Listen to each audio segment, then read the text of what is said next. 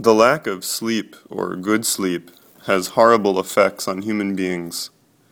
The common and sometimes unavoidable late night and early wake-up cannot compare, or even approach, the debilitating and punishing results of regular sleep deprivation. I have seen these results in two people whom I know well. One has suffered many years from the after effects of an auto collision in a parking lot. Progressive nerve damage and other injuries interfere with his sleep, and he often falls asleep sitting in a chair or at the table. The deprivation has blunted his thinking and memory. He tries to stay positive, but he lives a constant struggle.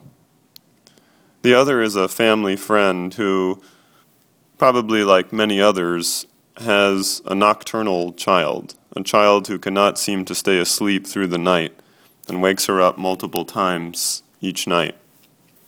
The interrupted sleep prevents a healthy sleep cycle, and each morning she describes waking up with heavy bags under her eyes and a generally heavy feeling that makes her job an uncomfortable grind.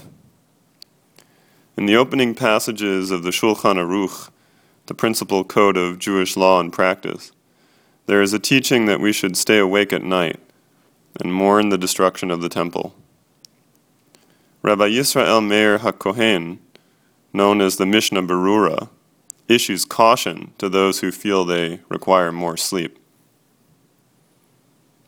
As a person who tends to need good solid sleep to be effective the next day, I always wondered how friends at college could stay up to all hours and then jump into class the next day. I wondered if somehow I could turn myself into a morning person, like my older brother who used to get up early to go to swim practice, so early that on the way to the swim club, the traffic lights were still blinking yellow. This change was not meant to be. It seems that locally, even nationally, we live in a world that feels like a place where people are living without good rest and renewal.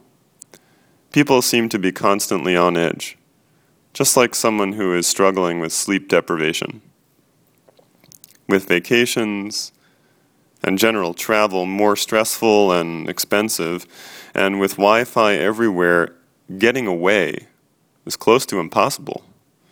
And shutting down our connection for more than a Shabbat or holiday day, if that, in many professional fields may not be feasible. We may begin to find some answers within ourselves. Are we taking the occasional deep breaths to slow down and take stock of ourselves? Do we have a chance to do some community service alone, with family, with the synagogue? Can we carve out a few minutes, even at odd hours, to loosen up our minds with writing, painting, building something, calling up some family or friends to come by for a potluck Shabbat meal? As the wise writer of the ancient poem Psalm 118 taught us, Zeh hayom asa Hashem, nagila v'nismecha bo.